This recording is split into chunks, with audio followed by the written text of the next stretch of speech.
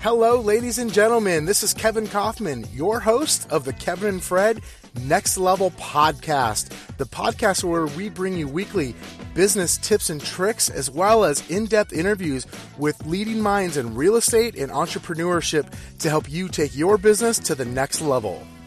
NLA Live 2020 is around the corner. NLA Live 2020 will be held in Scottsdale, Arizona at the Talking Stick Resort. Is it a beautiful hotel and casino? And we have an incredible lineup of speakers that we'll be announcing here shortly. You can find out more information and get the very best deal on pricing by visiting nextlevelagents.com and clicking on our events page. We look forward to seeing you there. Again, nextlevelagents.com and click on the event page. Hey guys, welcome back to another show. Today I got to interview Brad Inman. I think you're going to enjoy this. For the few of you who don't know he's a journalist. He owns a company called Inman News, which has been around since 1996. It's an online news source for the real estate industry. Essentially, it's to bring the information to real estate agents, which we get to talk about a little bit here in this interview. Brad's a unique guy. I've gotten to know him a little bit over the last few years. Today was definitely the most time I'd spent with him in a one-on-one dialogue. And he's an interesting guy. He is someone he actually found the company homegain.com back in 1999, which was later acquired by another company. So he's a bit of an entrepreneur. He's also a journalist, and he is, in my words, I would describe him as an advocate for the real estate industry. So a very interesting, unique fellow. I know that my understanding and my viewpoint on Brad has changed quite a bit over the years as I've gotten to know him more and understand him more. He's a lot like me in the sense that he's gonna say things that are not popular, and he's going to go against the norms a lot of times. And as you get to know Brad, I think you'll find out here in this interview, you realize he's doing that from a really good place, which I'll just be honest, I really connected to, because I believe that I behave the same in a lot of ways. Not that we're exactly alike. I'm not saying that at all. There's a lot I could learn from Brad, no doubt about it. But this was a fun interview. The other fun piece of this is, truthfully, we didn't really schedule it. When we first talked about doing this, he literally said to me, like, hey, I don't have a calendar. But there's this day coming up that I don't have a lot to do, because the next day is an event that I've got to be at. And so if you want to maybe do something that day, I'll probably have time that morning, but we can't set a time. So I of course went and put something on my calendar to remind myself to send him a text. And he said, yeah, sure, let's do it. So we literally jumped on. I had zero prep time. We had kind of dove right into it. So it's a little choppy. There's going to be times where the audio is not perfect on this, and I apologize. Sometimes it's that way with guests where they don't have a great connection. It's just part of doing this game. But if you can look past that, I think you're gonna hear some really great insights, not only on real estate, the future of real estate, but also into some insights into Brad as a person. It's pretty cool stuff. So without further ado, enjoy today's episode, and we'll see you soon.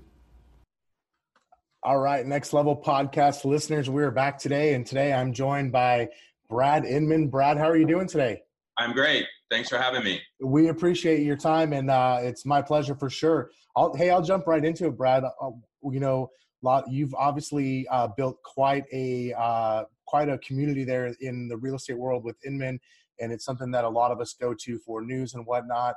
I'm curious, what was the beginning of that? What was the thing that made you say, hey, this is going to be my next venture, right? You've done a lot of things in your life, work-wise, and to jump into real estate and build something new from scratch after selling your previous company. What was it about Inman that kind of called you, I guess? Yeah, I would say it's the readers. If you're a writer, which I've been my entire life, the only thing you focus on every morning you wake up is your readers. It's not about Brad or Brad Inman. It's really about the reader. And that's how it all started. Somewhat accidental. I've had a lot of businesses with, complicated plans and proposals and ideas. And this one was fairly accidental. It was the middle 90s. The internet came around. I was a consumer writer. a scandal at the National Association of Realtors. And that scandal, my editors really did say, I don't think anyone cares. They didn't know what NAR was, let alone cared about it. Didn't think our readers would. I think they were right. And the internet came along, and I just, one of the early bloggers, I just blogged about this scandal. And what happened is realtors were like flocked to read Inman around that scandal because they felt like for the first time there was an independent voice about their own industry that wasn't out there before. And they felt like they weren't getting the information they deserved. It was pretty cloaked and, very opaque then. It still is, but really opaque back then. And so suddenly we had readers. So then we just made the whole experience about industry readers. So no big plan, kind of an accidental business, but the same fundamental values, good journalism. And, that's always what we've subscribed to. We get criticized and people disagree with us and we make mistakes and we correct them, but it's old-fashioned journalism. That's awesome. I love that. What I've admired about you from the beginning, even before we met, was that you were willing to share your opinions and put things out there in the on the website and at your events, whether or not they were, for lack of a better word, popular, right, with the community and what was going on. Because there's been so much change in our industry over the last few years. In fact, I remember the first time I went to an Inman Connect, you were talking about these things called smart contracts and like what that could do to the future of a transaction. I just remember it completely blew my mind to think, oh, wow, this is really cool. This really is the future of where we could go. And I think it still scares a lot of folks in our industry, yet, I think it's stuff that we have to talk about. What makes you continue to do that and or do you like to see like the progression of things from technology? Is it just more around just the development of our industry? What is it that makes you want to keep talking about things like that and bringing those to the forefront? Yeah, I think, again, it's back to our readers. We try our best to tell the truth. We try to get the facts straight. There's probably an overarching vision that technology is going to create a better consumer experience. Some cases it doesn't. We all know that. And kind of the overriding vision of Inman is, help change the industry to create a better consumer experience. And we do that only because we think consumers are adopting it, consumers are up on it, and an agent goes out and, in the old days, no one would tell them what was going on. And the consumer would ask them a question because consumers, thanks to the internet, are aware of everything. And agents didn't have the information to, provide an informed reply to the question about, hey, what is Zillow? Hey, what is Open Door? Hey, what is this? What is that? And so we feel it's our duty to keep the industry abreast so they can keep up with consumers. And keeping it all a big secret or only reporting on the things that are positive, or only reporting on the things that are politically correct in the industry seems like a real disservice. And that pisses off a lot of people, and we wear that with a badge of honor. If you're a journalist and you're a real journalist and you're not upsetting some people, particularly the status quo and the big shots, then you're probably not doing our job. I don't write to appease the people at the top. I write to inform and help the million everyday realtors. I really relate to the realtors. They're like entrepreneurs. They don't have maternity leave. They don't have health insurance. They don't have dog insurance. They don't get a paycheck dropped in their bank account twice a month. It's just like an entrepreneur with nothing. And, I've always been that. So I relate to agents, and I, some of them are silly and crazy, but that color is actually part of their personality and their authenticity.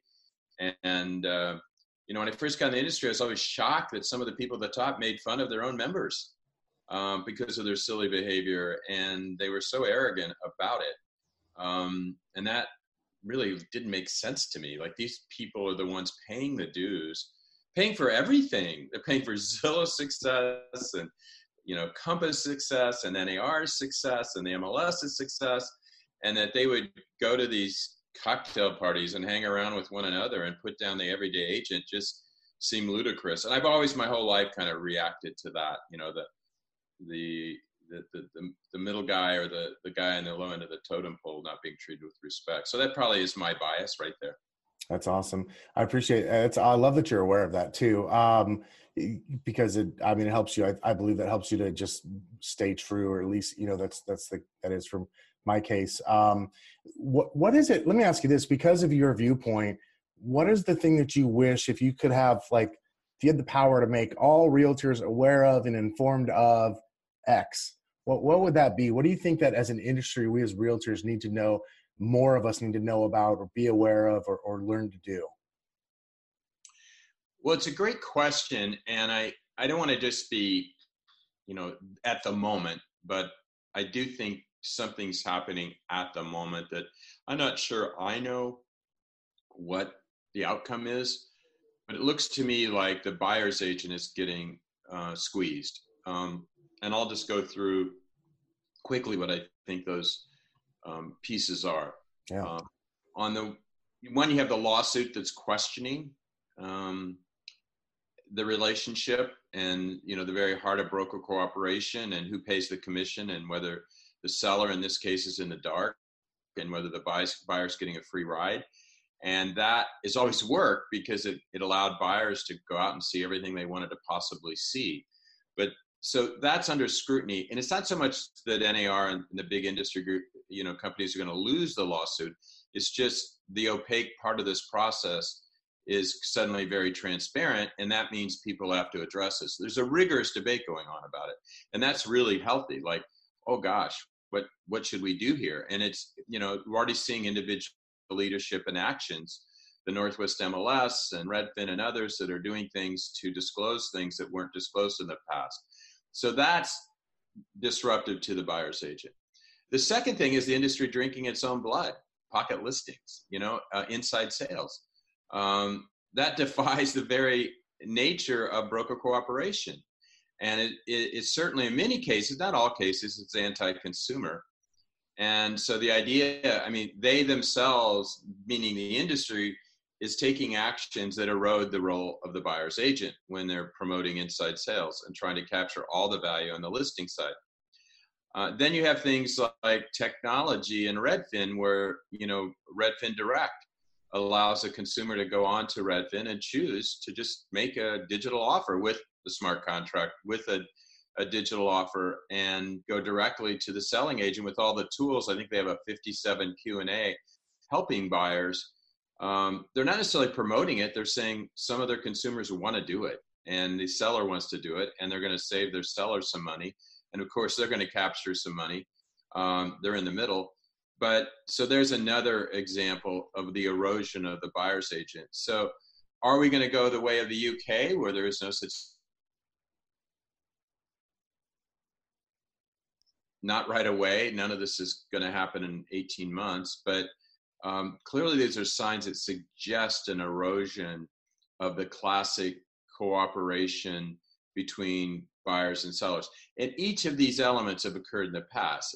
Some buyers go directly to the selling agent. That's not new. But it's just, could it become pervasive? So I think you're going to see, like always in industry, a lot of innovation inside the industry and respond to these externalities. And I think, the last one, though, is iBuyers. A lot of iBuyers, they may not want to tell you this, but they're going to go direct to the seller. They're talking about using agents here and there, and I think maybe they will to a degree, but I think at the end of the day, this is a very direct model. Yeah, I would agree. I think there's a certain penetration level that they'll get to, and the goal is going to be extremely direct to whatever. By the way, in all of this, good agents are opportunistic. They've always been opportunistic. People who say they're not adopting technology, smart agents always adopted technology.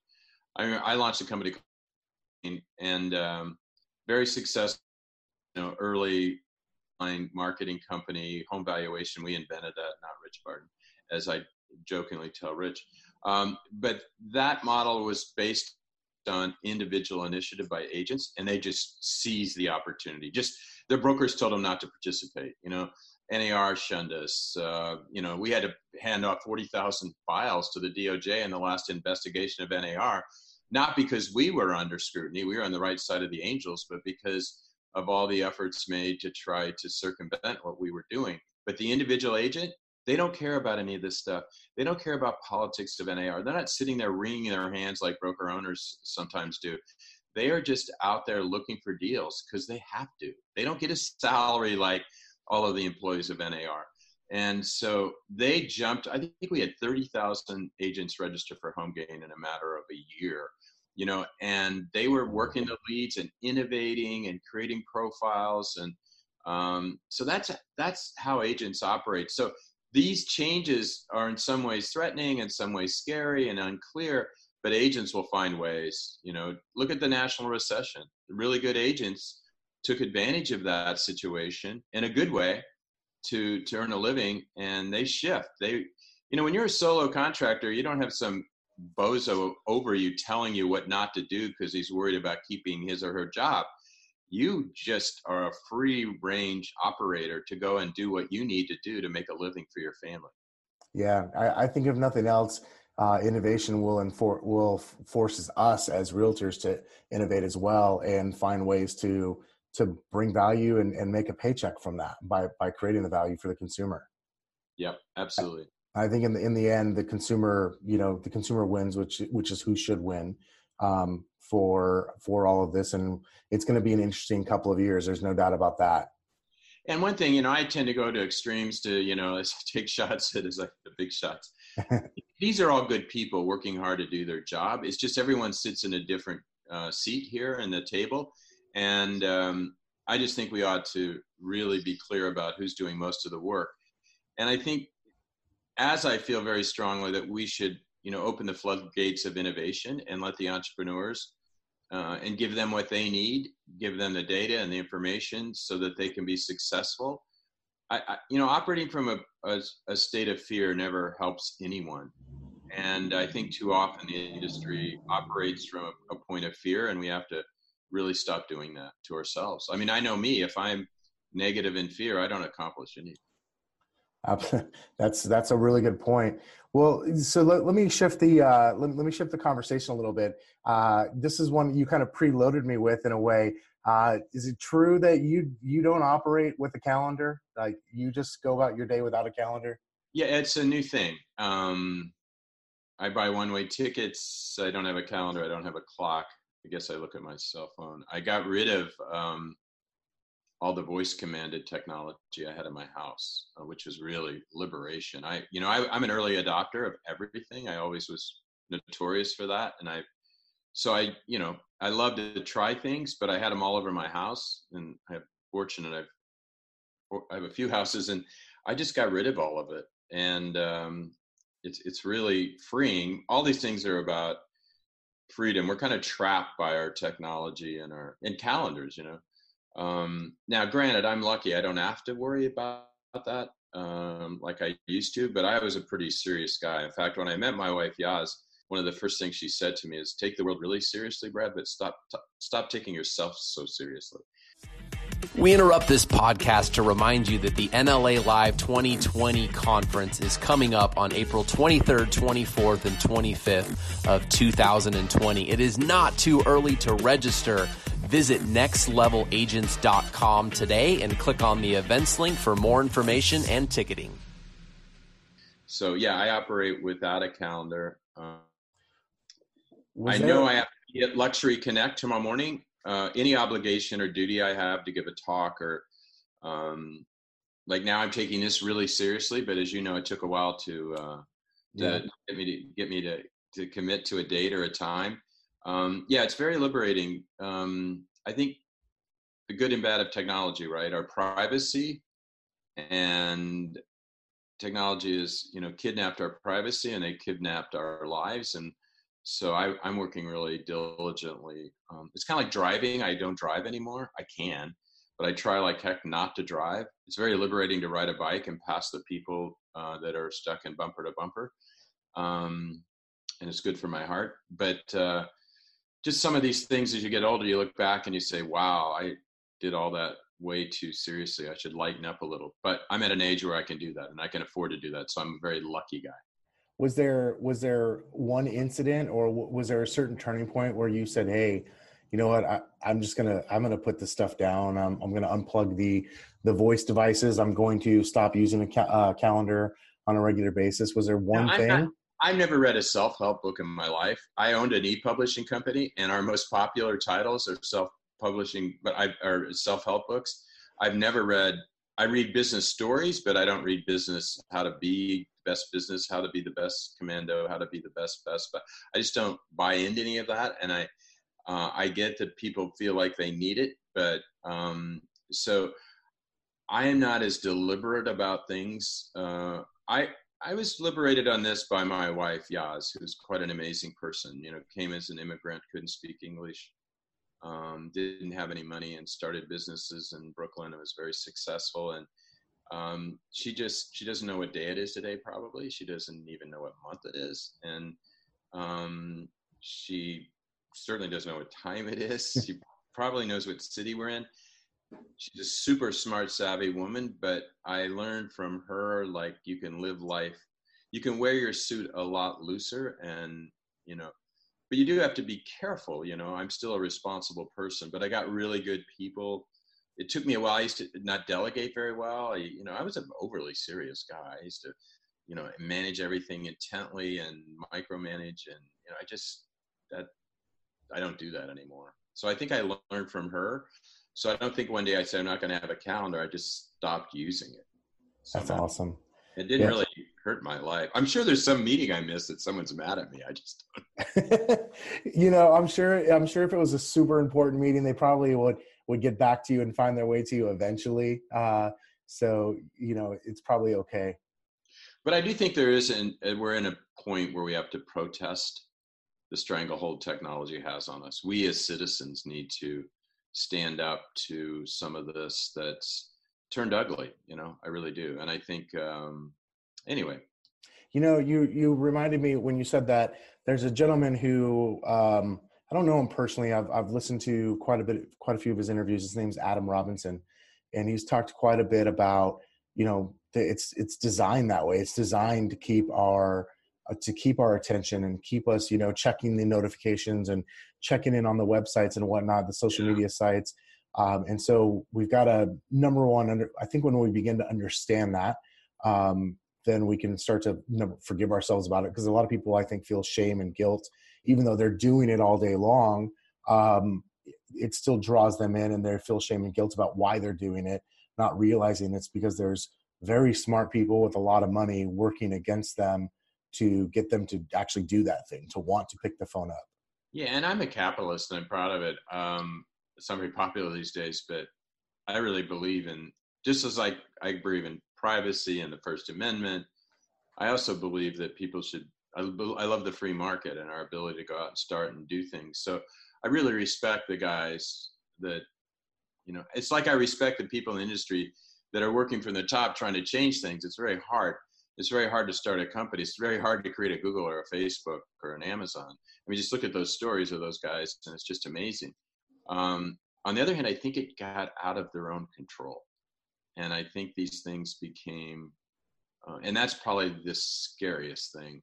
And I think similar to all of us using technology, no, I don't think there's a guilt or shame. I just think, let's be honest about how it's affecting us and do what we can to maybe liberate ourselves a little, just so we can enjoy life. I talk too much. I love to meet strangers. I'm just absolutely love to meet someone I've never met. I always learn. And to think that I'm not able to do that as much because either I or the person across from me, is addicted to this device.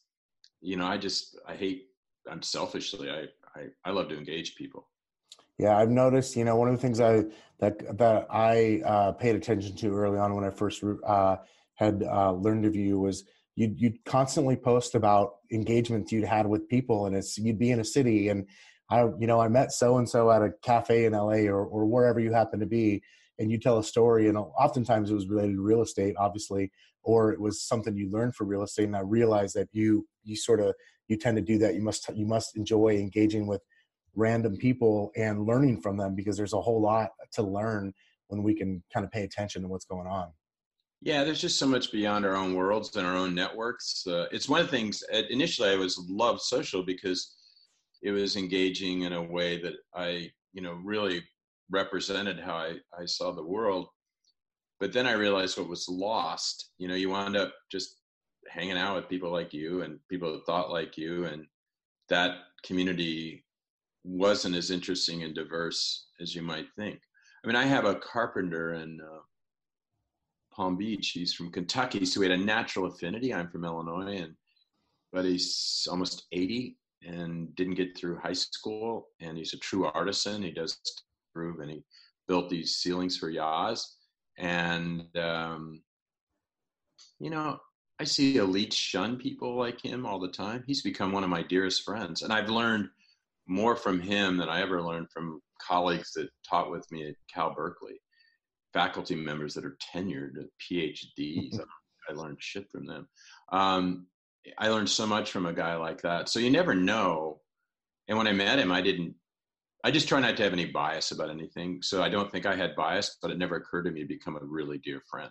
In fact, I gave a talk in Florida to about 500 realtors recently, and I invited him to come. And because we know what Jake does. He's a true carpenter. You can see his work every day, but he was kind of like, what do you do, Brad?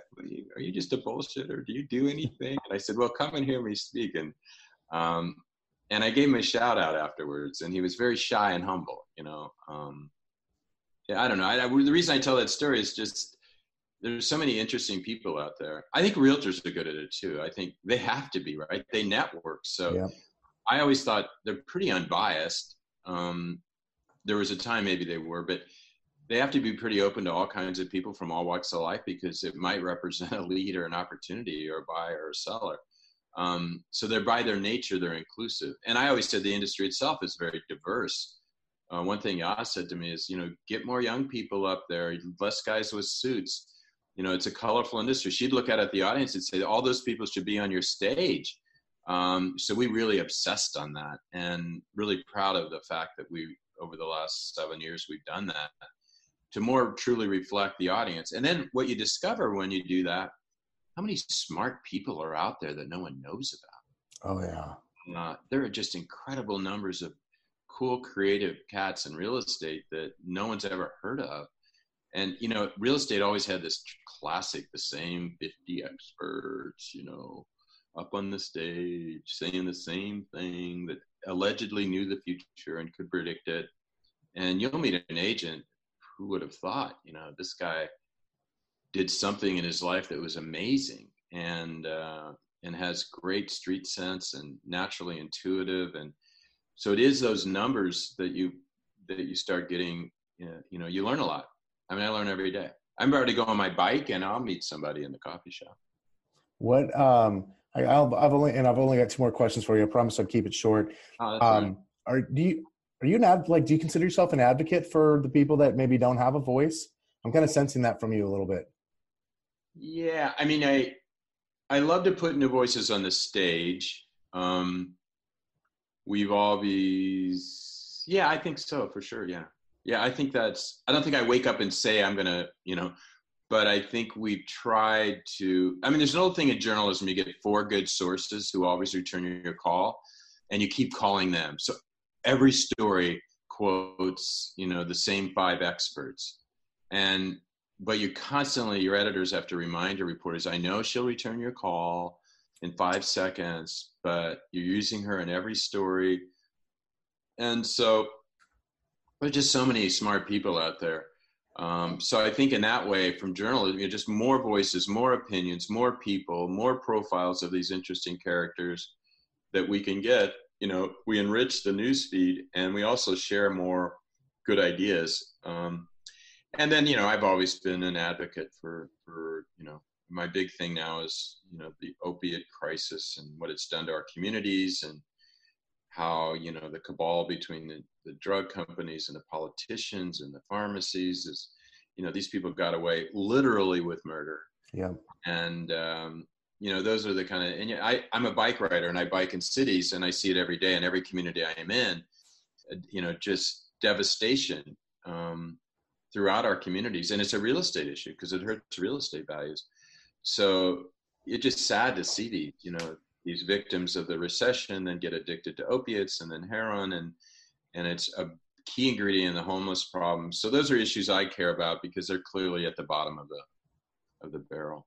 Yeah, I couldn't agree with you more on those. And we've By all the got way, relatives and friends that we've lost, yeah, no one's immune from it. Whether it's one person removed in their immediate family in their household, or related to, or best friends, stuff like that. No one's immune to that. Well, Um, and our doctors are the people we used to trust. I was taught to trust the Dr. Lusk, he's subscribing them. There's a new one, by the way, I'll share with your listeners that I'm thinking is really going on here. How come we're all suddenly worried about not sleeping?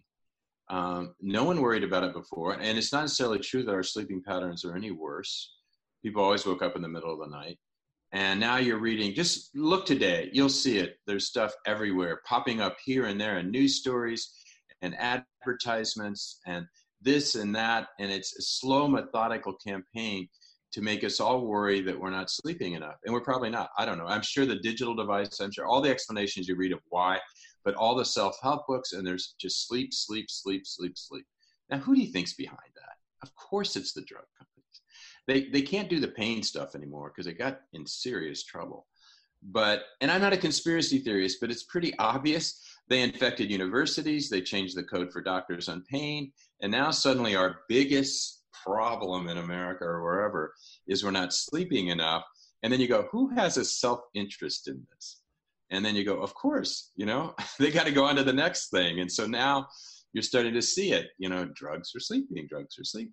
And I guarantee you some of these drugs aren't good for you, So I don't mean to get wacko on you here, but you asked me the question. I worry about all my friends. Everyone's talking about sleeping, and I go, where did that come from? Someone implanted that in our head, and it's just through social and news and information and research. There's always a new study about sleep. It's like, who paid for that? yeah, I may be wrong, but I think, I think every time you see a new study, you should always ask that question: who paid for that? Yeah. And in the real estate industry too. Oh, everywhere, right? Literally, anytime there's a new study, I believe we have to use that bias. We have to use that filter of who paid for this study to even happen, because that matters. Nothing is totally unbiased. Nothing, especially when it's a study where there could be something sold at the end. Yeah. There's no doubt about that. Let me ask you this question. And what are you maybe bullish on today that maybe a year ago or 2 years ago you were bearish, or the other way around? What's something where the last 12 to 24 months you've really realized, hey, I have a different viewpoint now than I had then? Yeah, well, I'm constantly amazed at the magic of relationships, and I'm giving a speech tomorrow at Luxury, and I'm going to reference a book that Frank Lloyd Wright wrote. I read this book called Wright in New York, which is about him in New York City in the late 20s and early 30s. And he obsessed on Japanese prints, and he wrote a book called Japanese Prints. And in there, he talks about 5 shapes: the circle, the square, the triangle, the sphere, and the spiral. And how they kind of are the elements, from structural integrity to the circle being infinity. And so I just started applying those to thinking about, because I thought it'd be interesting to share that with the luxury audience. And I said, what if we use this as kind of a universal set of truths, the 5 shapes, and applied it to people and their relationships? And let's go further, let's apply it to realtors. And it's when I started thinking about, the triangle is kind of the end-to-end relationship. It's structural integrity, but for the realtor, it's kind of like beginning people as they're just thinking about it and paying attention to that consumer when they're just dreaming about buying, and not ignoring them because they're not ready. And then taking them to the end, and then sustaining a relationship. And then that's the circle, the infinity, the ongoing lifelong relationships we have as friends and clients and customers. And so when I was thinking about it, and I thought, what are some of the universal truths of real estate success? And I certainly didn't invent this, but I always am reminded year over year when we talk about all this new stuff, that at the end of the day, it's an infrequent transaction. People are looking for counsel and advice. They want to collaborate intuitively. They don't feel comfortable or confident on their own. As we all know, 10 or 15, and maybe it'll grow to 20%, like to do it DIY and don't want to talk to a realtor. And there are a lot of bad realtors with a lot of bad experiences, so people are jaded. But at the end of the day, most people want that. So I think the more we do to figure out I call it emotional intelligence. Kind of my three things are emotional and marketing or market intelligence and technology intelligence. I think the emotional intelligence equation is probably the most important. And now in these uncertain times, because we're really in some weird times here, right? We're seeing with buyers on the fence and sellers kind of not wanting to move forward, and politically uncertainty and even economically. And I think, the technology stuff is making us uncertain. So what do you need in uncertainty in certain times? You need real relationships to help you navigate this. So I think the premium is on relationships even more. And I don't think, it's not that I didn't know that or didn't notice it. I just think now it's probably more important than it's ever been. I find a great deal of solace in this uncertain world and kind of doubling down on every relationship I have with the people that I love and care about and trust. That's awesome. Well, hey, Brad, I appreciate that. I appreciate your time today and talking to our listeners. I know you're very busy without a calendar, but you do have a big event coming up, and I know you got to prep for that. And so I just want to say thank you so much. I appreciate your time, and I will see you in New York at Connect. Oh, yeah, that'd be great. We're going to have a really good time there. And thank you. I thank you for doing this podcast. And for all the people, I'm also trying to be more humble and meek about some of these things. For all the people that I gave any shit to during this podcast, remember I'm wrong half the time. And if you're in the real estate tent, I love you no matter what I said about you. And thanks for having me. Yeah, absolutely. One of the things I realized even more so about you during this conversation was that what you just said at the very end is it all comes from this place of like, you actually care about the people in your world, the realtors in this case, the people in the real estate industry quite a bit. And I just want to let you know, I appreciate that about you, Brad. Oh, thank you, man. And we'll see you soon. Okay. All right. Have a good one. We'll talk to you later. Bye-bye. That's it for today's show. Do me a favor, if you enjoy this, go over to iTunes or wherever you're listening at, leave us a review, share this episode with your friends. And for more great content, check us out in our Facebook group at facebook.com/groups/next level agents. That's facebook.com/groups next level agents. See you soon.